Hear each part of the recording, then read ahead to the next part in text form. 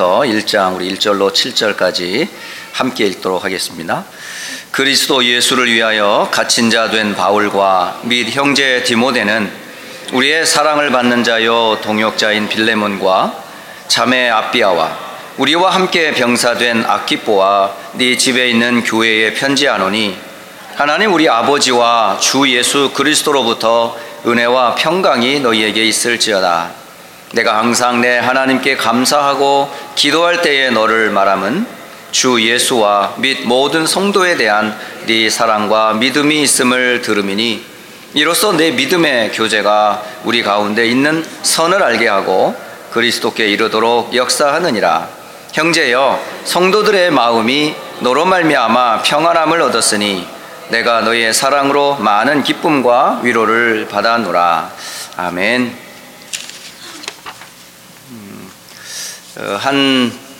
새 신자와 이제 말씀을 나누게 되었는데, 이 성도가 교회를 오래 다니지를 않았어요. 그리고 성경도 많이 읽지를 않았고요. 근데 사람이 상당히 시골스럽게 생겼어요. 그리고 마음이 굉장히 순수하고요. 그래 한참 이제 말씀 운동을 하고서 이제 출애굽기 이야기를 잠깐 했어요. 혹시 출애굽기의 뜻이 뭔지 아냐? 이게 물어봤어요. 그랬더니 당황하면서 무슨 뜻인지 잘 모르겠다는 거야. 저는 그냥 상식적으로 당연히 출애굽기에 대해서 많이 들었기 때문에 쉽게 대답할 줄 알았거든요. 그게 뭐냐면 탈출한다는 뜻이다. 탈출. 애굽이라는 에집트에서 탈출했던 이야기가 출애굽기다, 이렇게 얘기를 했어요. 그랬더니 그래요? 난 여태까지 그것도 모르고 교회를 다녔어요? 이러는 거 있죠. 여러분, 성경에 보면 나라 이름 또는 지역 이름이 많이 나와요. 구약 성경에 대표적으로 큰 강대국 이름이 많이 나오죠. 그죠? 그게 이제 창세기, 출애굽기, 레위기, 민수기, 신명기를 누가 썼어요? 모세가 썼어요. 모르세요? 모세가 쓴 것을 모세오경이다, 그렇게 얘기를 해요. 근데 이 모세가 활동하던 시대가 어떤 시대지요? 애굽시대예요. 애굽시대. 그러니까 애굽에서 이스라엘 백성이 400여 년 동안 노예살이 하다가 하나님의 은혜로 6월절의 어린 양의 피를 바르면서 이스라엘 전 백성이 애굽에서 해방된 것을 기념하여 출애굽기를 필요하여 모세오경의 기록을 하고 가나안 땅까지 가는 이야기가 기록이 되어 있지요. 그죠? 그리고 이후에 여호수아라든가 또 우리 사무엘이라든가 기타 구약 성경을 쭉 보면 그때마다 나라 이름이 항상 옆에 붙어요. 블레셋이 있고 또 아수르가 있고 아람이 있고 바벨론이 있고, 그리고 신약 시대에는 로마라는 나라가 있어요. 그러니까 이런 각종 지역과 나라 이름과 굉장히 밀접한 게 있어요. 이 나라가 그렇게 하나님 앞에 이렇게 서포트라이트를 받을 만한 나라들이 아니에요. 그런데 어찌하여 이 나라들이 성경에 기록되어 있냐는 거죠. 그게 뭐와 연결되어 있냐면 전도와 연결되어 있어요. 구원과 연결되어 있기 때문에 그 지역이 그렇게 드러나는 거예요. 심지어 사도행전을 보게 되면 사도행전에 2장 9절로 11절을 보면 15개 나라의 이름이 나와요. 엘라민, 바데, 메사 이러면서 15 갑바도기아 이런 식으로 이름들이 다 나오는데 이 지역의 이름과 뭐와 연결되어 있어요? 전도와 굉장히 밀접하게 연결되어 있다는 사실을 알게 돼요. 그리고 사도 바울이 안디옥 교회에서 파송이 되어서 지금 순회하면서 1차, 2차, 3차 선교 여행을 계속 하게 되는데 그때마다 어떤 곳을 거쳐 지나가죠? 지역을 지나가요. 그래서 1차 전도 여행 때 다녔던 지역들, 2차 전도 여행을 다녔던 지역 이름이 나오죠. 그때 나오는 그 이름들과 뭐와 연결이 되죠? 전도와 굉장히 밀접된 관계가 있습니다. 마찬가지로 사도 바울이 편지를 써요. 편지를 썼는데 이 편지가 어떤 편지냐면 로마서, 에베소서, 빌립보서, 골로새서, 기타 많은 편지들을 쓰는데 이 편지 앞에 어떤 이름이 나오죠? 지역 이름이 나와요. 지역 이름. 그럼 이 지역과 이 편지와 어떤 관계가 있죠? 전도와 구원 사역과 굉장히 밀접한 관계를 지니고 있다는 얘기예요.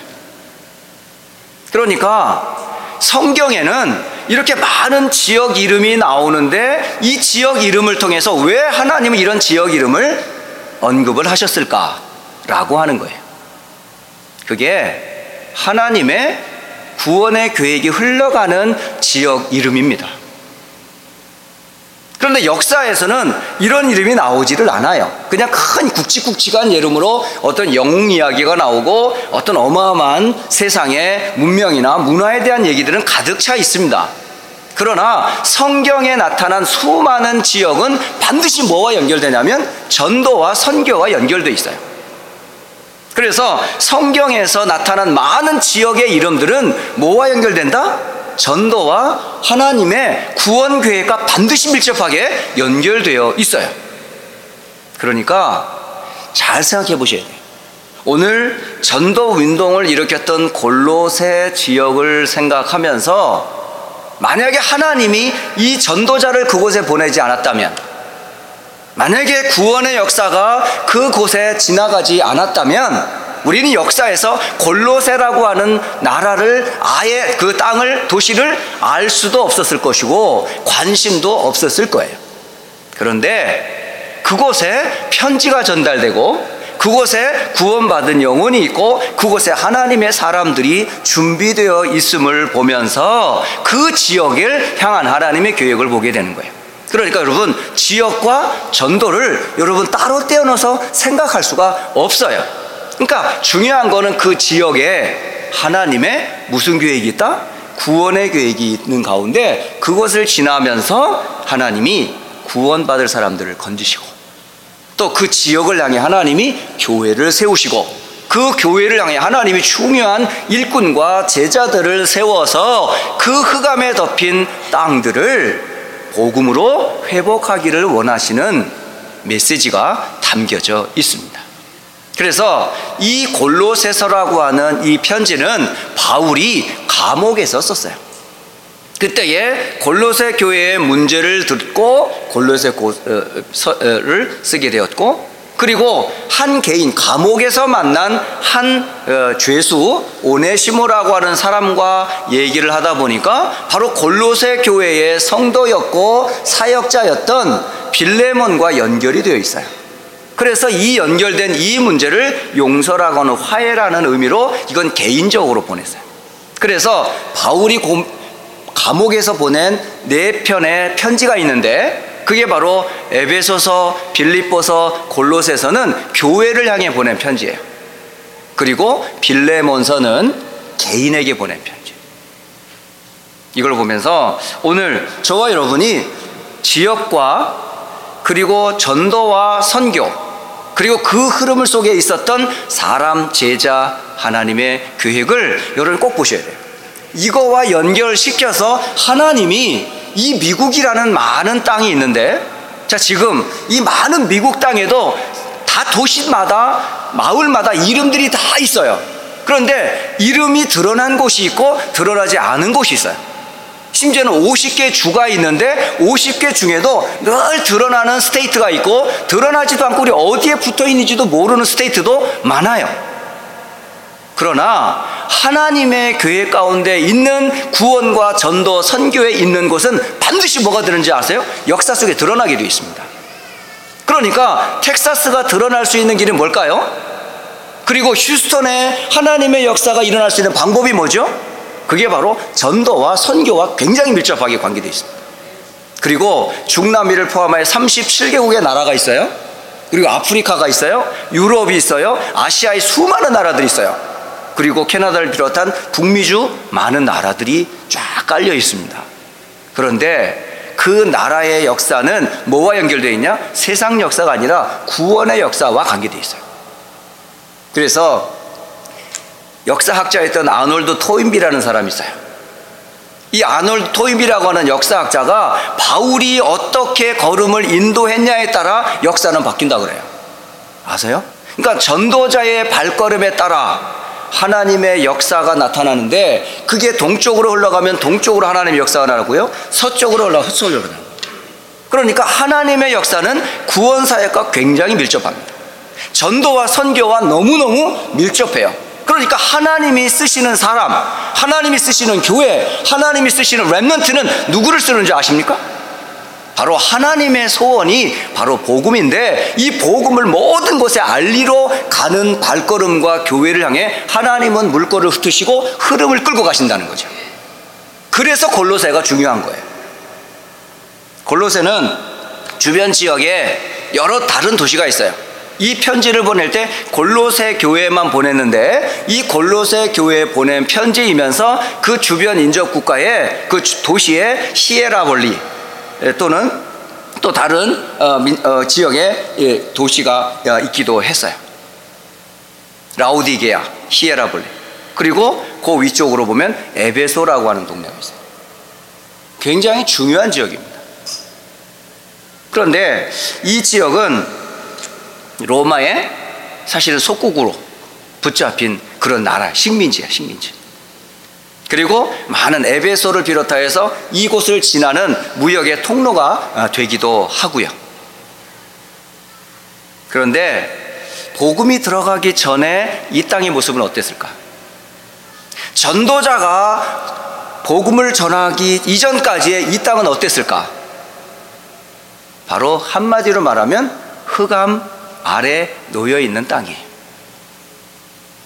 세상의 풍속 가운데 만연된 우상 숭배가 문화화가 된 그런 곳이에요. 그걸 아무도 몰라요. 어둠 속에 있는 사람은 자신이 어둠 속에 있다는 것을 모릅니다. 죄 가운데 있는 사람은 자신이 죄인인지를 몰라요. 사탄에게 잡힌 사람은 자기가 지금 사탄에게 잡혀 운명에 묶여 저주, 재앙, 사주, 팔자에 묶여 있는지 몰라요. 그렇게 살고 있던 지역 중에 하나가 골로새 지역입니다. 그러니까 아무리 그 땅에서 영웅이 나오고, 아무리 문화가 발달되고, 아무리 경제적으로 풍요롭다 할지라도 그게 다 뭐죠? 그게 껍데기예요. 여러분, 중요한 거는 그 땅이 하나님으로부터 버려진 곳이었다면 굉장히 비참합니다. 버려진 그 땅은 중요한 문제 가운데 계속 영육간의 실패를 당할 수밖에 없어요. 저는 이 말씀을 가만히 생각해 보면서 골로새 지역에 전도운동이 일어났다? 아니, 이 골로새 교회, 골로새 지역에 이 전도운동을 일으켰던 이곳에 빌레몬이라는 한 사람, 그리고 빌레몬과 함께했던 제자들, 세워졌던 그 교회를 통해서 그 골로새 지역에 영적인 영향을 끼쳤음을 보게 된 거예요. 여러분, 버려진 그곳에 누가 가냐가 굉장히 중요합니다. 돈 벌러 가는 사람은 돈밖에 안 보이겠지만은 정말 그 버려진 땅에 복음이 필요하다는 걸 알고 영적 사실을 알고 그리스도의 비밀을 가지고 가는 그곳에 뭐가 무너지는 줄 아세요? 눈에는 보이지 않는 흑암이 무너지는 거예요. 눈에 보이지 않는 죄가 무너지는 거예요. 눈에 보이지 않게 하나님의 나라가 전도자의 발걸음을 통해서 되어 성취되는 거예요. 여러분, 여러분이 가는 그 직장, 여러분이 렘넌트들이 가는 그 학교, 여러분이 하고 있는 모든 일과 현장 속에 여러분이 가진 복음 때문에 그 현장에 어떤 영향이 있는지 아세요? 조용히 여러분 기도하면요, 바뀌어요. 눈에 보이지 않지만 흑암이 묶인다고요. 하나님의 나라가 이루어지고 천사가 동원되고 하나님의 뜻이 이루어지는 일에 하나님 나를 그곳에 보냈단 말이에요. 그러니까 구원받은 하나님의 성도가 있는 그 집, 그 가정, 그 지역은요, 다 하나님의 계획이 있어요. 여러분이 그런 빛의 자녀인데 그걸 모른다면 얼마나 억울하겠어요.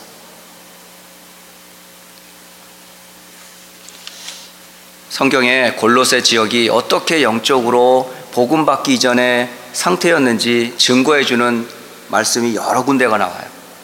그 중에 골로새서 1장 13절로 14절에 보면 그 골로새 지역은 흑암의 권세 아래에 있던 곳이다 라고 기록이 되어 있어요. 그리고 죄의 저주 아래 있었던 곳이다 그렇게 되어 있어요. 다시 말하면 이 땅은 사탄의 함정 속에 빠져 있는 곳이에요. 하나님을 모르니까 뭐밖에 몰라요? 자기밖에 몰라. 영적인 사실에 눈이 어두우니까 눈에 보이는 물질밖에는 다른 기대와 소망이 없어요. 그러니까 더 많은 물질, 더 많은 부귀 영화를 누리려면 뭐 해야 돼요?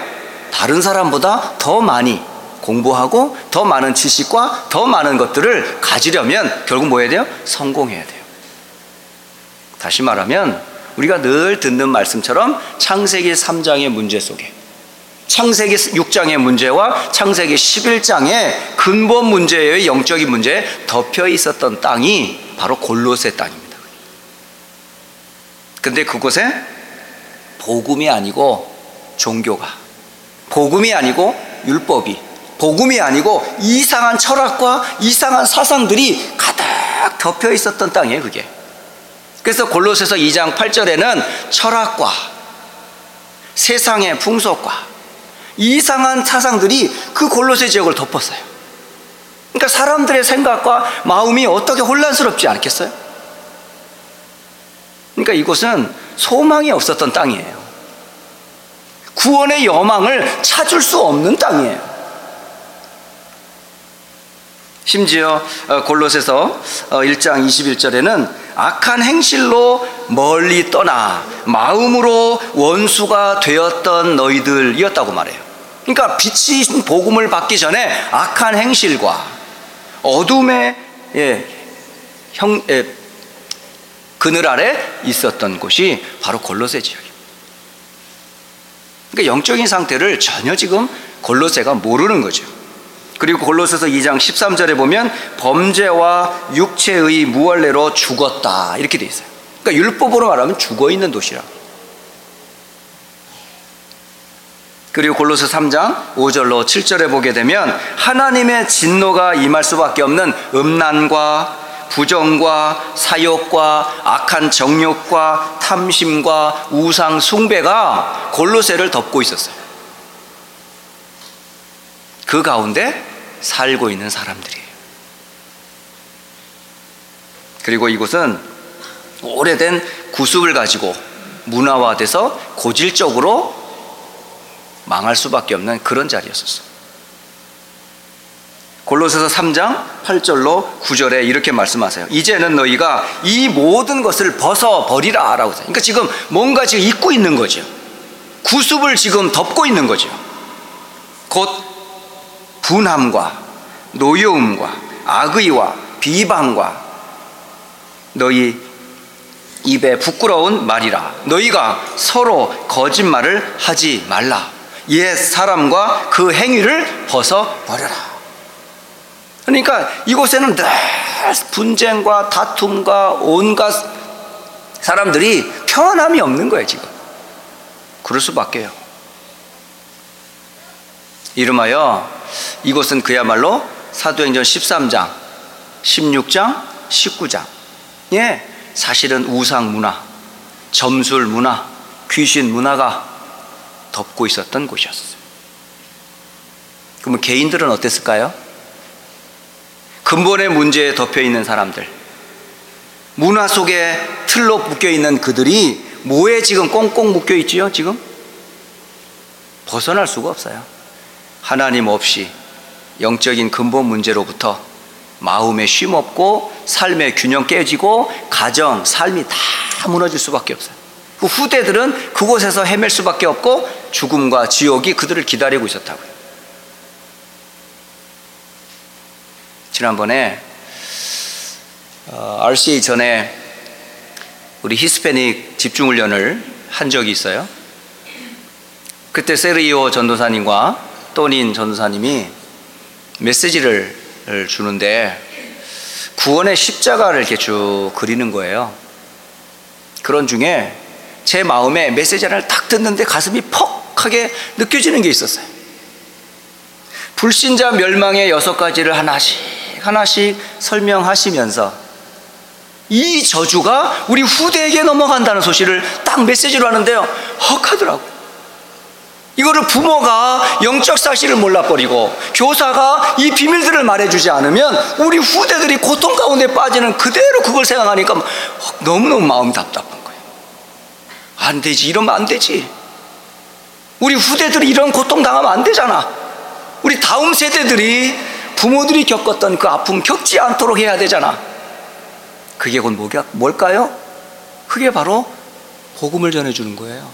그게 바로 전도로 우리 후대들을 제대로 말씀으로 전달해 주는 거였어요. 그래, 후대들에게 물려질 영원한 영적인 유산을 끊을 수 있는 유일한 길 하나밖에 없다. 올바른 복음, 올바른 전도, 올바른 선교만이 우리 후대들을 살릴 수 있겠구나 라고 하면서 다시 한번 이 구원의 감사와 전도와 선교에 대한 사명을 마음에 새기는 그런 시간이었었어요. 여러분, 골로새 지역과 같이 이렇게 흑암에 덮인 이 땅에 하나님이 누구를 보내십니까? 골로새 지역에 이 골로새 교회를 세우니가 2가지 학설이 있어요. 하나는 바울 팀이 전도 여행하면서 세웠다라고 하는 한 설이 있고, 또 하나는 에베소 지역에서 전도 운동을 하다가 복음을 받은 에바브라라고 하는 사람이 바로 이 골로새 지역에 가서 바로 교회를 세웠다, 이렇게 2 학설이 있어요. 정확한 사실은 우리가 알 수는 없습니다. 하지만 누군가가 이 골로새 지역에 복음을 전했다는 사실은 분명해요. 바울이 말했든 에바브라가 전했든. 하지만 중요한 건 누군가가 복음을 말해줬다는 것 자체가 너무 중요한 거예요. 만약에 이곳에 에바브라든지 바울이라든지 전도자들이 들어가지 않았다면 이 땅은 여전히 창세기 3장, 6장, 11장의 근본 문제와 세상의 문화와 틀 속에서 꽁꽁 묶여 저주와 재앙 가운데 살 수밖에 없는 그런 곳이었는데, 하나님이 은혜를 베푸시고 불쌍히 여겨 주셔서 전도자를 보냈던 거죠. 그 전도자를 통해 골로새 지역에 구원받을 영혼들을 건져내는 거예요. 여러분, 전도가 얼마나 큰 축복인지 아세요, 여러분? 작은 사역 같고 여러분의 발걸음이 아무 의미 없는 것 같이 보이지만 그 발걸음은 하나님이 세밀하게 보고 계시고 그곳에 하나님의 구원 계획 있는 사람을 만나게 하시고 이걸 계속 할 수 있도록 하나님이 시스템을 세워나가는 것이 얼마나 하나님 중요하게 생각하시는지 아세요? 지난번에 뉴욕 뉴저지를 갔어요. 그런데 선교관이라는 곳에서 밤에 잠을 자고 새벽에 그 집회 장소로 가야만 했었어요. 갔는데 아침에 우리를 픽업하러 어떤 분이 왔다는 거예요. 그래가지고 부랴부랴 이제 짐을 챙기고 집회 장소에 가려고 막 나와 봤더니 누가 턱 나와 교회에서 계시냐면, 날씨가 굉장히 추웠거든요. 거기에 이 아메리카 장로회 개혁총회 총회장을 지내셨던 장병찬 목사님이 라이드를 온 거예요. 이거는 상상할 수 없는 거예요, 이게. 여러분, 일반 교회에서는요, 목사님들 얼마나 큰 권위가 있는 줄 아세요? 그리고 성도들이 목사님께 막 벌벌 떨어요. 그런데 장병찬 목사님이 라이드를 와가지고 우리 팀들을 지금 차에다 태우는 거야. 너무너무 미안하고요. 제가 좀 생각할 때 이게 어찌 이렇게 목사님이 이런 저희들을 라이드를 해줄 수 있지? 그런 생각을 합니다. 그러면서 오면서도 또 그 목사님과 함께 식사를 나누고 동행했던 분들과 또 식사를 같이 좀 나눴어요. 그러면서 감사하고도 안타까운 이야기를 들었어요. 그게 바로 뭐냐면 미국 안에 지금 20여 년 넘게 이 복음 운동을 했던 1세대 목사님들이 몇 분이 남았냐 이러시더라고요. 그러면서 손가락에 꼽을 정도로 이런 목사님들이 이 복음 운동을 할 수 있도록 자리를 지켜주었기 때문에 교회들이 든든히 설 수 있었고 렘넌트들이 클 수 있었다 그러시더라고요. 그걸 생각해 보니까 제 마음에 한 분이 생각나요. 이 안디옥 교회를 지금까지 섬기고 사역했던 원로 목사님 생각나더라고요. 저분과 저 사모님이 안 계셨다면 저와 여러분이 이 운동 계속 할 수 있었을까요? 저는 다시 한번 복음을 전해주시고 교회를 세워가시며 어떤 주변의 사람 소리도 아랑곳하지 않고 끝까지 이 운동을 할 수 있도록 든든하게 발판을 마련해 주분 저분들께 너무너무 감사하더라고요. 정말 휴스턴 안디옥 여러분, 이 교회가 세워지기까지 많은 분들의 수고가 있었어요. 그죠? 그 땀과 기도와 헌신이 오늘날 휴스턴 안디옥 교회를 세우게 됐다 이 말입니다. 그 부분에 대해서 여러분이 하나님 앞에서 감사함이 없다면, 그 수고한 분들에 대한 여러분 진정한 감사와 존경이 우러나지 않는다면, 여러분의 마음에 복음에 대한 감사 감격이 없다면 여러분은 많은 것을 잃어버리고 있어요. 지금 중요한 걸 지금 잃어버리고 있는 거예요. 지금 그 생각을 하면서 다시 한번 참 감사했어요. 진짜 감사했어요.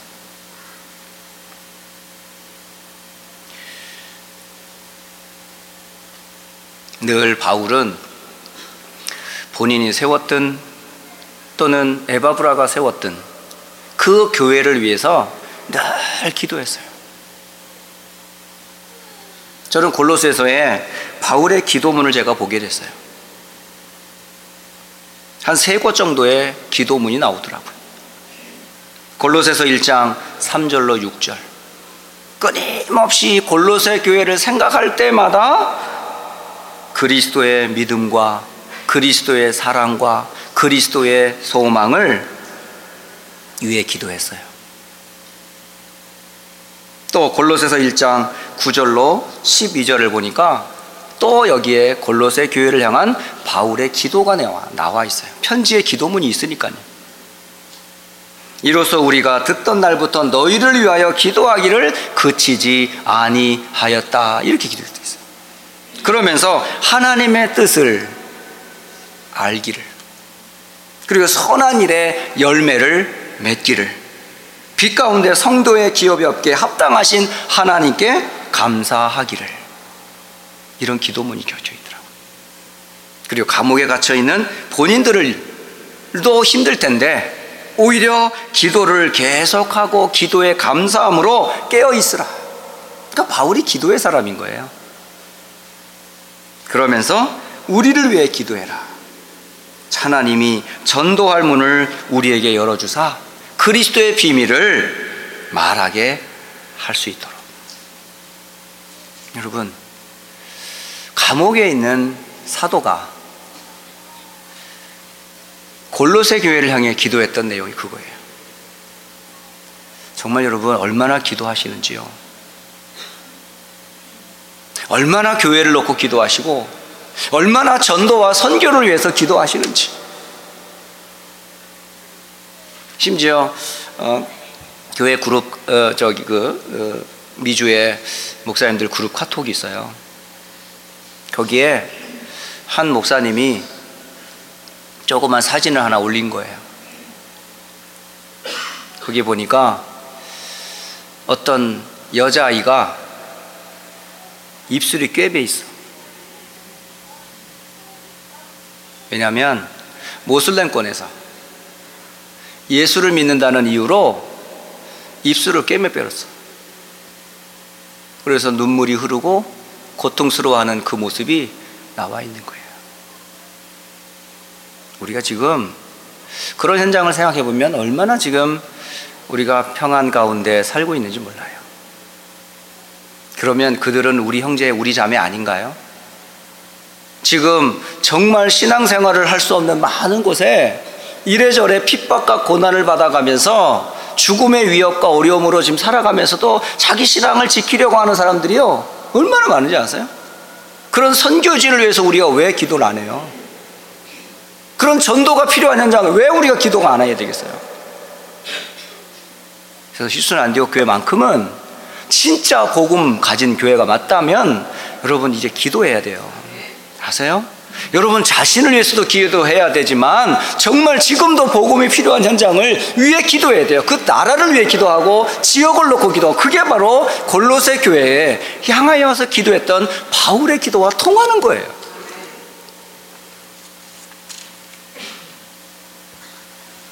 그래서 저는 이 말씀을 준비하면서 하나님은 지금도 하나님의 뜻이 변하지 않는 게 있구나를 알았어요.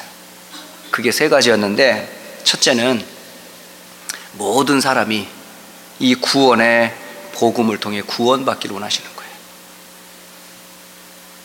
하나님은 이 진리의 복음이 모든 사람들에게 알려져서 구원받기를 하나님이 원하시는 거예요. 그게 바로 구원사역이에요. 그걸 디모데 전서 2장 4절에 기록되어 있는 말씀입니다.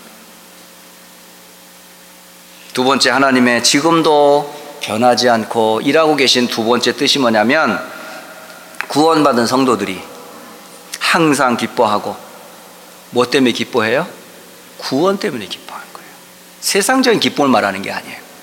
그리고 항상 쉬지 말고 기도하고, 이게 누림이에요.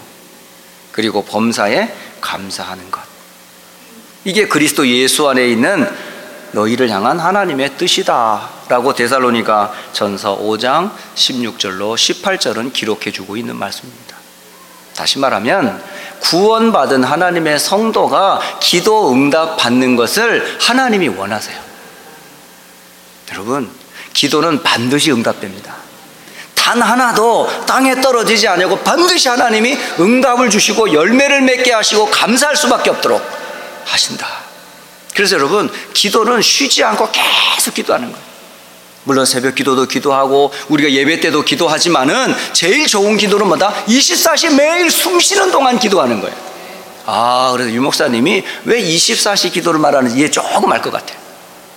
정시 기도도 중요하고 무시 기도도 중요한데 호흡할 때마다 기도를 하는구나.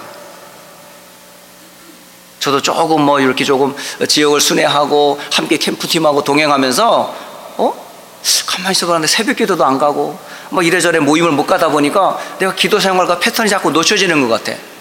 그럼 앞으로 계속 문이 열려가지고 계속 돌아다녀야 되는데, 그럼 내가 어떻게 해야 되지? 그럼 맨날 교회 와서 새벽 기도만 하는 것이 기도일까? 생각을 해보니까 아닌 거예요. 저도 앉으나 서나 24시간 계속 나도 기도를 해야 되겠구나. 그게 나의 힘이니까. 여러분, 우리 휴스턴 안디옥 교회 성도들은 24시 기도 축복 속으로 함께 들어가기를 원합니다. 그리고 마지막 세 번째, 하나님의 뜻은 마태복음 24장 14절에 그렇게 기록되어 있어요. 천국 복음이 모든 민족에게 증언되기 위하여 온 세상에 전파되리니 그제야 끝이 오리라. 결국은 땅끝까지 복음이 전해지는 것, 이게 하나님의 뜻이에요. 자, 그렇다면 이 전도 운동을 일으키려면 꼭 준비해야 될 세 가지가 있어요. 뭘 준비해야 될까요? 첫째, 메시지가 준비돼야 돼요. 여러분에게 하나님이 성경을 통해 알려주는 메시지가 있어요. 그 메시지가 뭐죠? 그리스도라는 메시지예요. 창세기 3장의 문제로부터 모든 사람이 죄 가운데 빠져 사탄의 종되어 영원한 지옥 저주 가운데 빠진 그 인간을 구원할 유일한 메시지가 뭘까요? 다른 답 없습니다. 그리스도입니다. 그리스도로만 구원을 받습니다. 이게 우리들의 메시지입니다. 두 번째, 메시지 전할 사람입니다. 하나님은 말씀을 주셨는데 이 말씀을 언약으로 잡고 있는 일꾼과 제자가 세계복음할 전도운동의 두 번째 요인이에요. 여러분이 그런 사람이 되셔야 돼요. 저는 이거 빌레몬을 읽다가 요한복음 17장을 읽게 된 거예요. 예수님의 기도문이 쭉 나와 있더라고요. 그걸 대제사장의 기도문이라고 그러고 예수님의 마지막 기도라고 그래요. 아버지가 나를 세상에 보낸 것 같이 나도 저들을 세상에 보냅니다. 이런 기도를 하시더라고요. 여러분, 하나님이 예수님을 보내서 이 땅을 구원하려고 보내셨듯이 예수님이 저와 여러분을 모든 만민 열방에 가서 복음을 전하라 라고 우리를 보내셨어요. 여러분의 일하는 학교, 직장, 현장은 전부 뭐지요? 바로 그 현장을 살리라고 나를 전도자로 그곳에 파송한 거예요. 그걸 잊으시면 안 돼요. 그래서 그 사람이 필요 있고 그 사람을 찾아야 돼. 그게 제자입니다, 여러분. 그리고 마지막 세 번째, 혼자는 안 되잖아요. 그래서 뭐가 필요해? 함께 할 수 있는 시스템, 팀이 필요하단 말이에요. 바로 휴스턴 안디교회가 바로 한 팀이에요, 여러분. 저와 여러분이 한 팀이고, 태영아가 팀이고, 유치, 초등, 중고, 대학, 청년, 교육자, 목회자, 온 성도가 뭐죠? 함께 한 팀을 이루어서 흑암으로 덮여있는 12가지 재앙에 빠져있는 이 휴스턴을 살리라고 이 교회를 세웠다. 아세요? 그래서 2018년을 마무리하면서 하나님이 나를 부르시고, 하나님이 휴스턴 안디옥 교회를 세우시고, 하나님이 휴스턴과 텍사스, 미국과 세계복음을 향하여 하나님이 소원이 무엇인지를 여러분 언약 잘 굳게 붙잡고 새롭게 시작하시기를 주 예수 그리스도 이름으로 축복합니다. 기도하겠습니다. 하나님 아버지, 참 감사합니다. 버림받았던 우리들, 아무 소망 없었던 우리를 하나님께서 긍휼을 베푸시고 은혜를 베풀어 주셔서 그리스도 예수의 하나님을 알게 하시고 이 복음 받아 하나님의 자녀 되게 하신 것 참 감사합니다. 또 이 복음의 증인들이 모여진 휴스턴 안디옥 교회를 하나님이 친히 세우시고 지금까지 교회를 세우도록 헌신했던 많은 주의 종들과 그 땀과 수고를 주께서 기억하사 하나님의 나라와 세계복음화의 언약을 이어가는 일에 준비되게 하시고 또 쓰임받고 있음을 감사드립니다. 이제 우리 후대들도 하나님의 언약을 가슴에 새기고 미국을 살릴 렘넌트 운동의 주역으로 서도록 우리 렘넌트들을 축복하시고 이 일에 헌신하는 교사들, 사역자들을 주여 축복해 주옵소서. 그래서 흑암과 우상에 덮인 이 미국 땅을 살리는 일에 쓰임받도록 축복하시고 지금도 단 한 번도 복음되지 못한 전 세계 현장을 살리도록 축복하여 주옵소서. 주 예수 그리스도의 이름으로 기도드립니다.